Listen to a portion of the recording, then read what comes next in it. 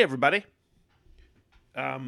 Those words, by the way, are the opening, I think, to the Wham rap. Everyone remember that? Remember the Wham rap? Hey, everybody, take a look at me. I got street credibility. I may not have a job, but I have a good time with the boys I meet down on the block. I said, I don't know. Say, you go to school? Who?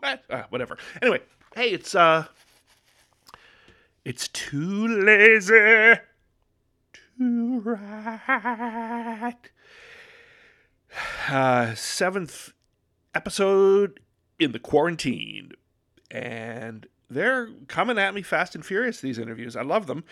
I love the feedback I'm getting from the regular people who listen. Spread the word. The word of the day is leg. And you know that joke. Okay, so this week, I'm ticking them off one at a time, and eventually, maybe, if someone up there can hear this, I'm going to get to the man himself. But right now, one of the earliest interviews, I should say, I did was with a man who became a friend of mine, Doug Yule, who drummed on the last two tours, I believe, with Joe Jackson. Doug became a friend. Doug also has worked with Suzanne Vega and Duncan Sheik and a number of other people. And through Doug, I've met some people. And one of those people I met is the man who played lead guitar on the last few tours with Doug, gentleman by the name of Teddy Kumpel. And Teddy is based out of Brooklyn, New York. And during this quarantine, he, like everybody else, is in his house. And I texted him, and he texted me back, and he said, let's interview, let's talk, let's do this. So I called him the other day, and we had a great chat about his influences, playing with Joe and touring, and touring all over the world. His first band, and all of the things you would expect that I would ask, because I'm such a solid interviewer. Anyway, I've edited it, and I've got it ready for you, and you're going to listen to it, and you're going to love it, because it was an absolute pleasure to talk to Teddy.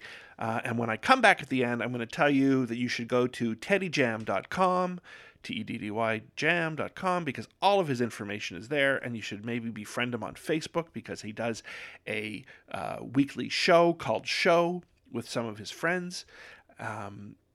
Not weekly, pardon me, nightly.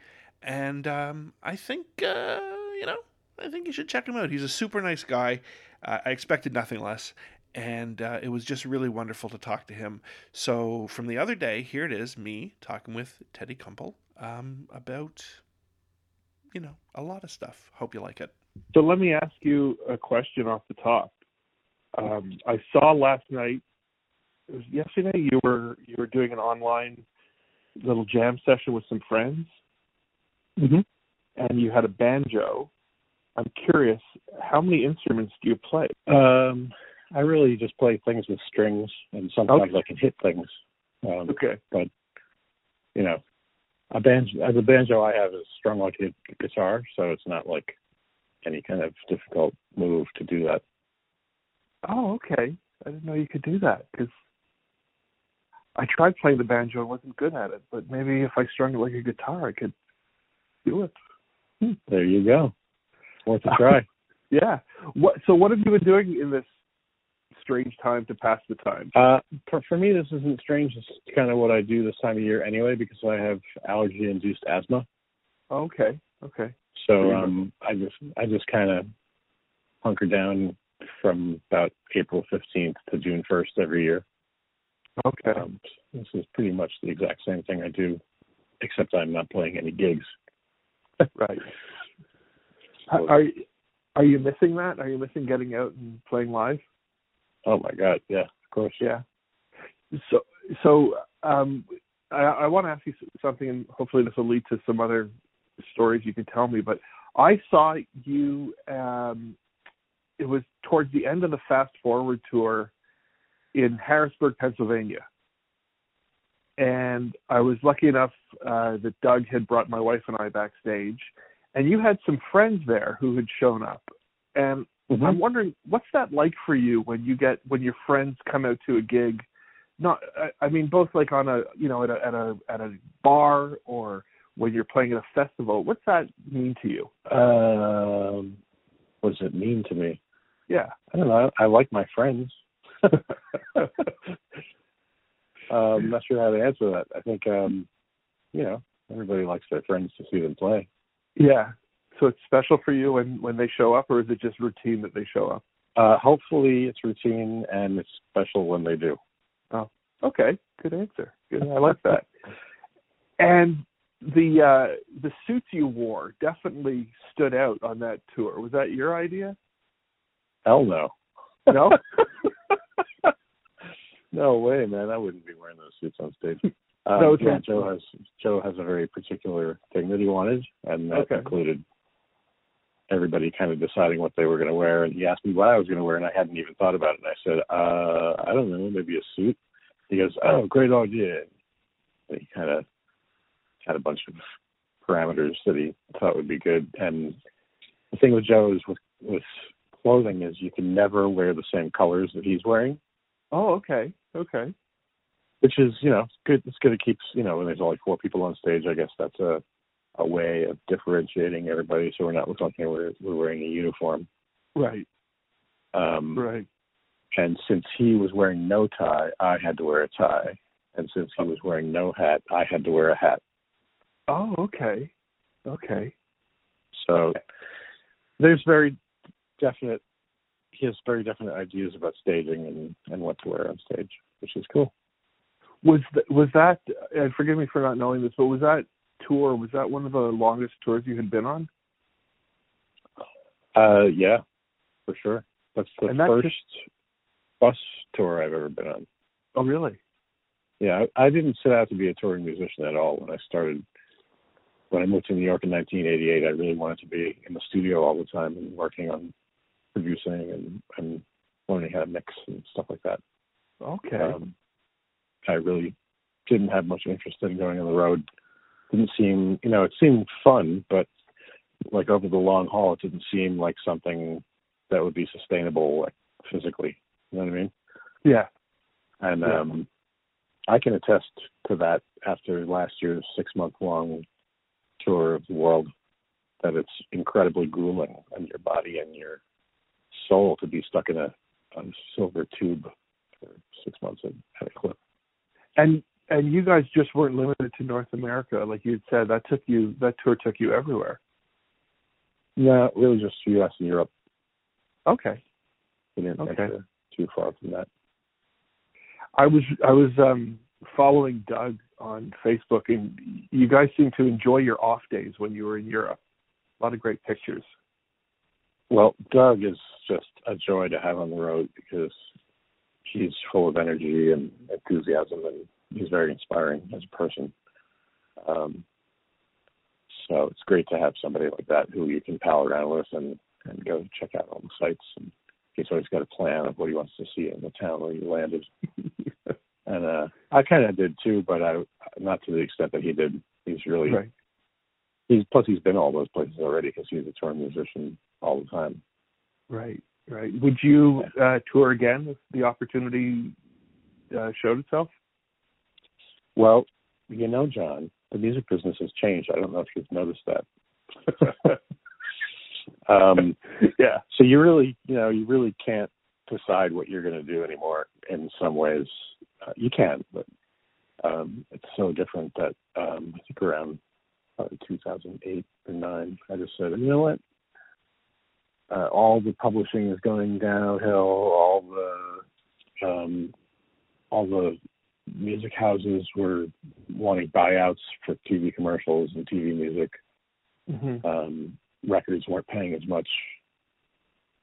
Movies, the budgets got cut like 75%, which means my paycheck got cut at least that. Yeah. So touring seemed like it's like the only thing left that was still paying the same as it always did. And, you know, of course, it's not paying much higher than it used to, but at least it's paying what it used to.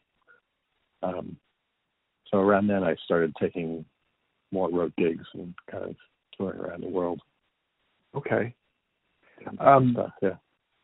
And who else were those road gigs with? Played with Martha Redbone for a pretty long time, a couple of years. And we would do mostly van tours or some fly dates. I did a month with Ricky Lee Jones. Okay. This is interesting. And I don't know, I can't remember. It's all a fog. Now, I'm just curious because I know that Joe had produced, I think it was For No One, with Ricky Lee Jones. Is there a connection there? Is that, or how did you end up touring with Joe?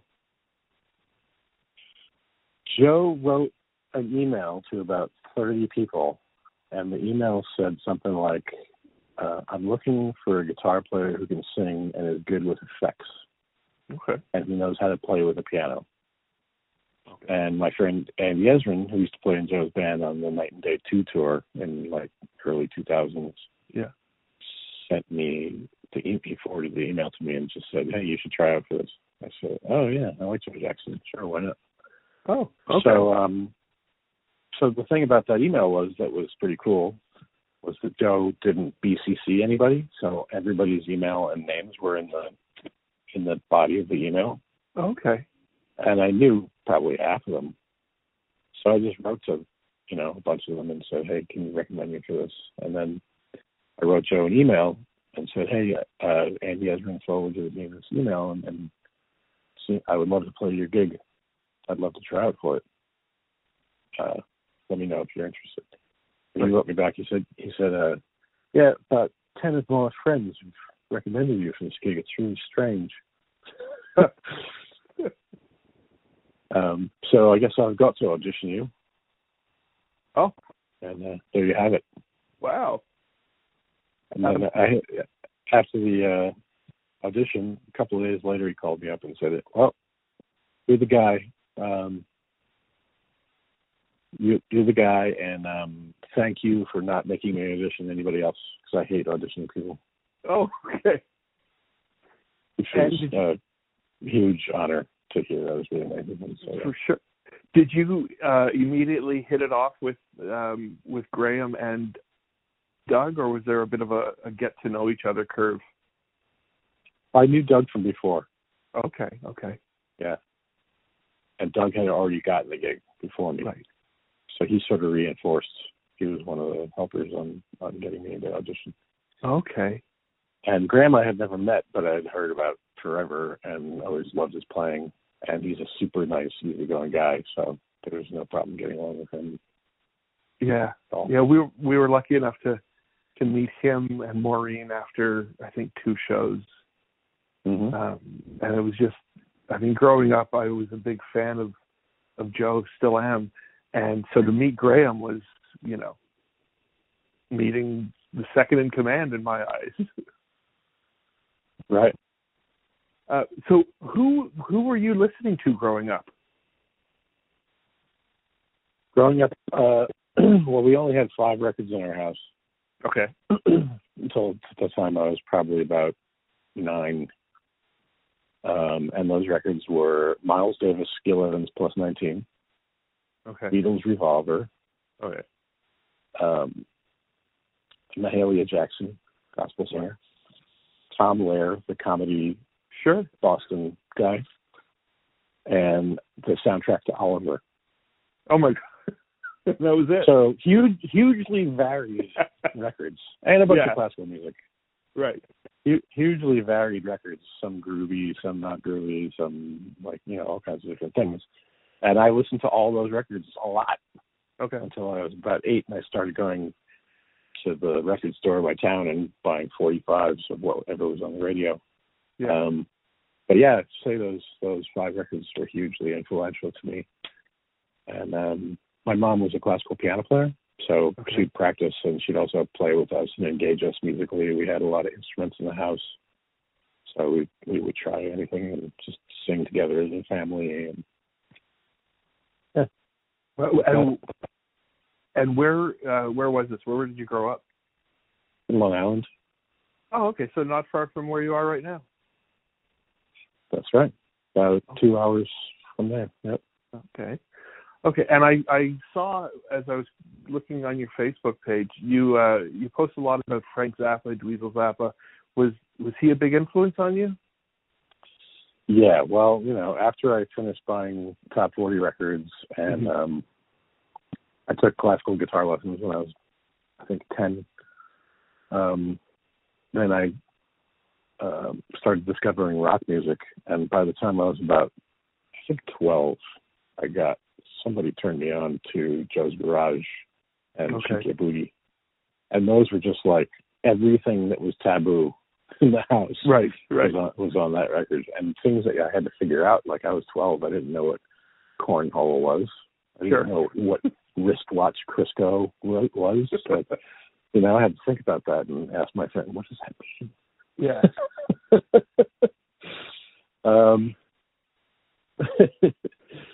But yeah, Zappa was a huge influence. I still listen to him. He's amazing. I don't love every single record of his. Okay. I'm really much more into the vocal kind of parody songs than the serious instrumental stuff and the I guess super avant-garde stuff. I really like Jazz Discharge Party Hats and Dangerous Kitchen. Okay. Those kind of free form out of times. I don't know if you know those. Those are on Man from Utopia. Those came out in 1980. And they're like free form. He just kind of raps and the band follows him and Vinny's playing. So it's like this crazy drumming stuff it's rhythmic, but it's free form. Anyway, I really love that stuff. So you would say like Zappa was one of the sort of influences that sort of molded you as a musician, or were there others? Yeah, I mean, after I went through all the rock guys, like I went through Zeppelin and Kiss and all the prog rock, Rush and Kansas and Styx and like Queen was a huge influence. Then I got to Zappa and I was like, oh man, you can do all that and be funny? Come on. Yeah. That's for me. That's amazing. And so then how long have you been sort of like a working, I guess would be the words, right? A working musician? How long have I been a working musician? Meaning how long have I been doing jobs with my instrument? Yeah. I guess. Yeah. I think my first paying gig was I was about 16. Oh, wow. So I guess that's... And were you, like in high school and college and whatnot, were you in bands throughout all that time? My first band was called the Pilgrim Players, and I was the leader of it, and we were 8 or 9. 8 or 9 years old? Mm-hmm. Oh, wow. Wow. And we lived on Pilgrim Drive, and so that's why we call it the Pilgrim Players. Okay. And we just played like the Eagles and like kind of whatever was on the radio. Wow. And then I had a band with a couple of friends in junior high that was, we played a lot of different kinds of music. Played like southern rock and prog rock and all kinds of different things. And anything from Oliver or no? No. I still remember that. That was an amazing soundtrack. Were you a fan of musical theater, or was it just Oliver? I wasn't a fan of anything in particular. I just had that record in the house, so yeah, there was really no way around it. It's kind of like a default kind of thing, you know. So, you just were saying before that you have seasonal allergies. Would that I saw the band perform. I'm just outside of Washington. I saw you guys perform at Wolf Trap, which is an outdoor venue. Mm-hmm. Are you? And this was in July, I think. But like, does that worry you when you're performing outdoors? No. Well, most years, except this year, I get a seasonal allergy shot, and it kind of makes it okay. But this year I couldn't do that because we were stuck inside. Which, you know, I think it's okay. But yeah, I do try not to go outside, even though I get a seasonal allergy shot. What's your like preferred venue when you were touring with Joe? Was it festivals? Was it halls? I don't know if I saw you. Yeah, that would be where I saw you. Preferred? I mean, just playing the music is good. I don't really care about the venue so much. When the venue has broken down stuff in the dressing room, like you have to ask for outlets and you have to ask for an iron and things like that, it gets kind of difficult. So I'd say those venues are on the bottom end of my list. Yeah. But that's pretty few and far between with him, though. Joe's pretty high class, and the places he plays are really good for the most part. We played for 35,000 people in Holland. Oh. Last year. That was pretty amazing. Because I don't know if you know anything about the Dutch, but they're just music lovers big time. We left the stage and they were singing a song that we played like fourth in the set. Really? Back to us, and after we encored, and we were backstage like almost crying. We were like, "Oh my God!" Really impactful. This was the what was that called? It was called Bospop. Bospop. Was there? I know like the time I've seen Joe like going back to the Blaze of Glory tour, and every time I've seen the band in whatever form it's in, the songs are always being changed, the arrangements. Mm-hmm. Was that laid out for you? Like, were you learning the same song different ways over the course of the tours? No, Joe really designs a show from the beginning of the tour. So once you're in that mode, it doesn't really change it too much. Sometimes he would add or take away or, change little things here and there. But for the most part, if you're doing a tour that has a name, like the 4 Decades tour would have a certain arrangements for certain songs. But then between Fast Forward tour and 4 Decades tour, he changed a lot of things. Yeah. And we play the same song in a totally different way. Well, because I even think one of the things I loved about the 4 Decades tour, and please tell me if I'm wrong about this, but it began, the first song I think that was played was One More Time, and the last song I think was played was something off of Fool. So it sort of bookended his career. So we played half the song in the beginning. Right. A song called Alchemy, the one we ended with. We played half of the song in the beginning of the set and half the song at the end of the set. And he wanted to show, like, okay, we're going to play something brand new for like 2 minutes, and then we're going to go into One More Time, the first hit the first single off of my first record. Right. And then Alchemy being the last song off the last record. Exactly. So it was purposeful is my point. Yes, he thinks about that stuff a lot. Okay, there was, there's a certain thrill I would get every time I would hear the opening chords of One More Time. It just brings back so many great memories from that album. Like, growing up, did you listen to his music, or did you seek it out, or did you just, if it was on in the background, it was on in the background? By the time 1979 rolled around, I was in heavy duty, pretty much jazz mode. Okay. I wasn't really paying attention to what was on the radio or rock music at all. But his music was huge, and it was a big radio presence that year for us. So between that and the Police and Van Halen and things that people were paying attention to that were my friends in school, he certainly came across my radar, and I liked his music. But I couldn't seek it out or try to learn it or anything like that. And I wasn't like an active fan, but I wasn't an enemy either. Right. Well, it's funny because Doug, when I first met him and talked to him, he kind of said the same thing. He was aware, but he wasn't like actively aware, I guess. He didn't know the body of work. Well, musicians, we get into, especially when you're 14, 15. I was 14 years old when that album came out, and I was into, I was into weird jazz. I was into Dave Liebman and John Scofield before he was with Miles, and like Bill Frisell and kind of, New York jazz. Uh-huh. And I was studying that a lot. And I think when you're that age, at least when I was that age,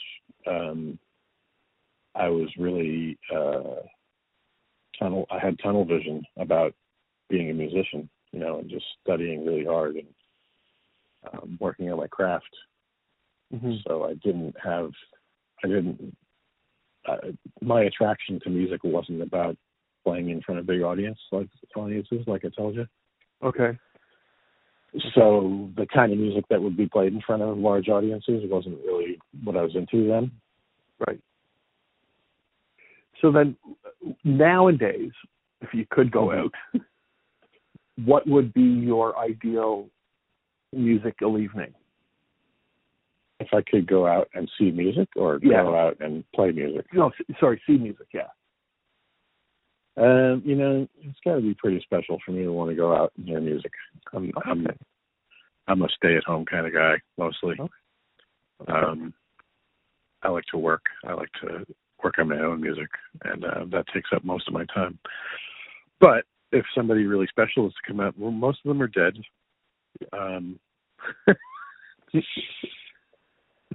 But I guess if I was going to be pulled out of my room to go see something, it would probably be either Frizzell or, and everybody I'm thinking of is dead. It's fucked up. I don't know.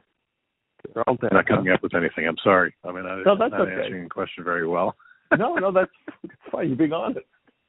But then another question I've asked people in the past is, if you were a guest on a talk show, yeah, and they were bringing you out to be interviewed, what song would you want the band to play you out to?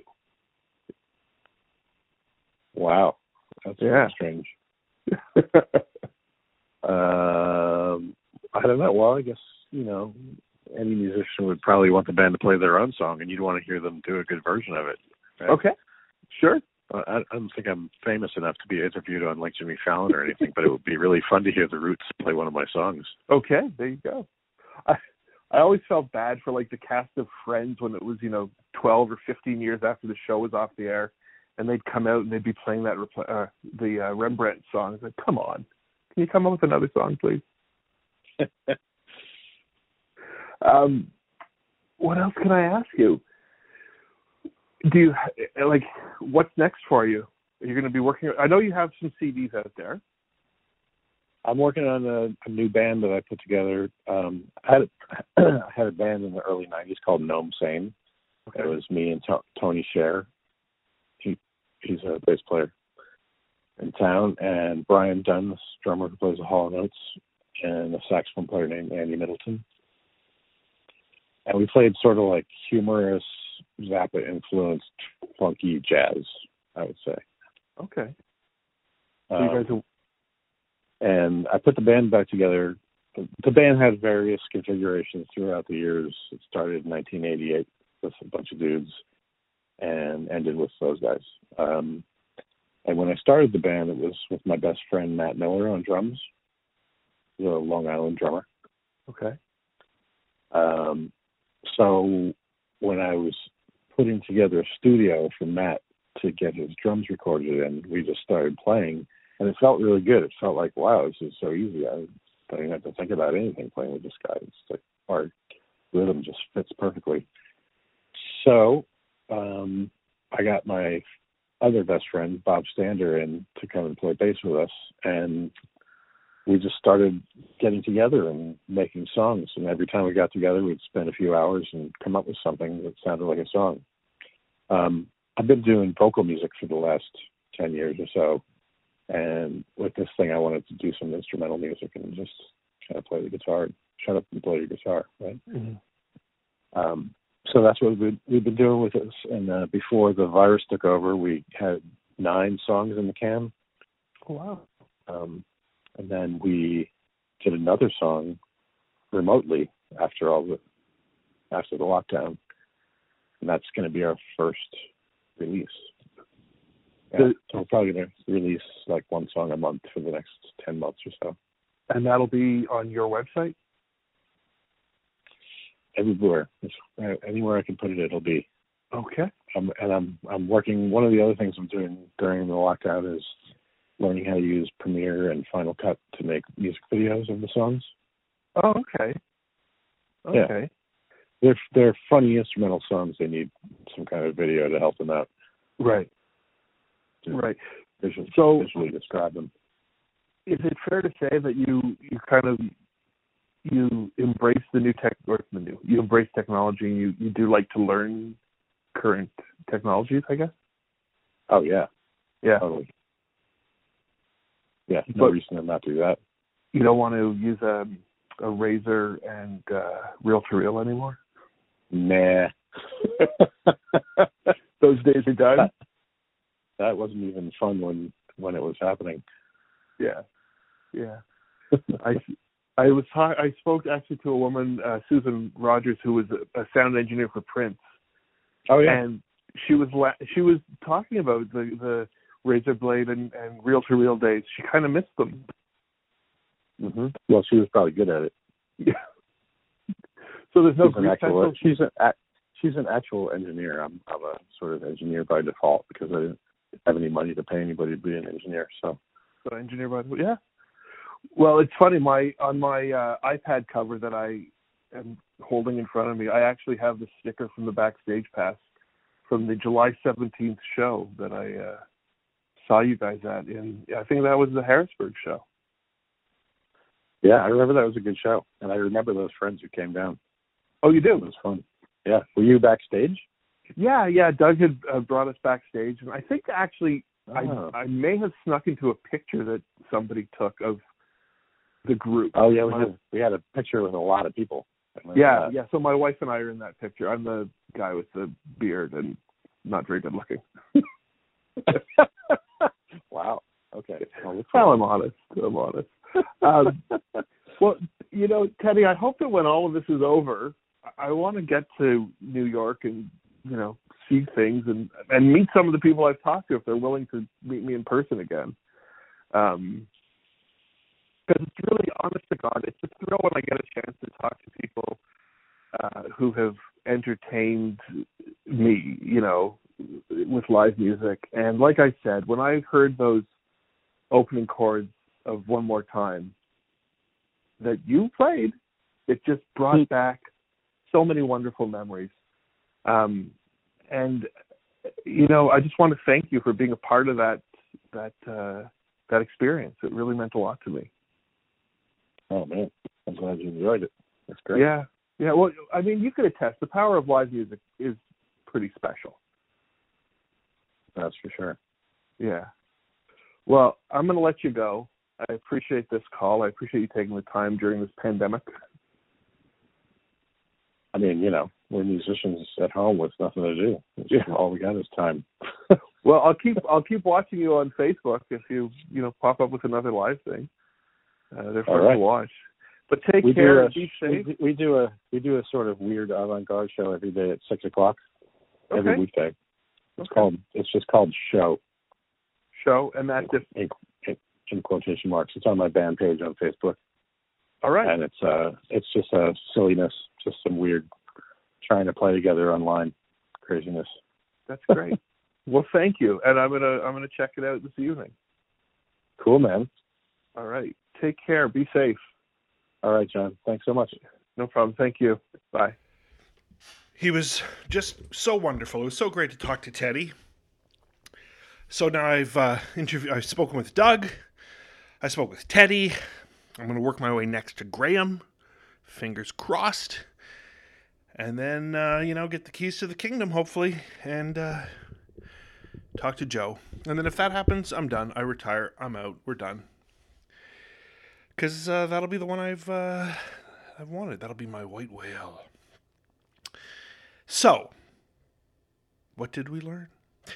Well, we learned that there's a dress code. And we learned that he likes Frank Zappa. And we learned that he started his first band when he was 8 years old. So, like I said earlier, you can find Teddy online at teddyjam.com. And that has links to all of his various channels. His social media presence can be found there. And check him out online on Facebook, where he does the show nightly around 6 o'clock. And keep listening to me. God, thank you so much. This has been great. This is 7 in a row, which not since I first started doing this did I do 7 in a row. I'm at 41 now episodes. I'm almost at my age in episodes. And that'll be, in the next few weeks. Hopefully, we're going to get back to normal soon.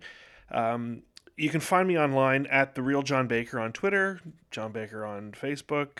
The website is the number 2, the word lazy, the number 2, the word right.com. And I want to thank once again Teddy for agreeing to be interviewed. I want to thank you for listening. I want everybody to stay safe and, keep washing those hands and don't go protest. Go protest if you want, but don't go protest. And take care of yourselves, and thank you again for listening. It's been a lot of fun. It's Too Lazy to Write. That's the podcast, and I am your host, The Real John Baker, and I will talk to you soon. Too lazy to write. We're anything.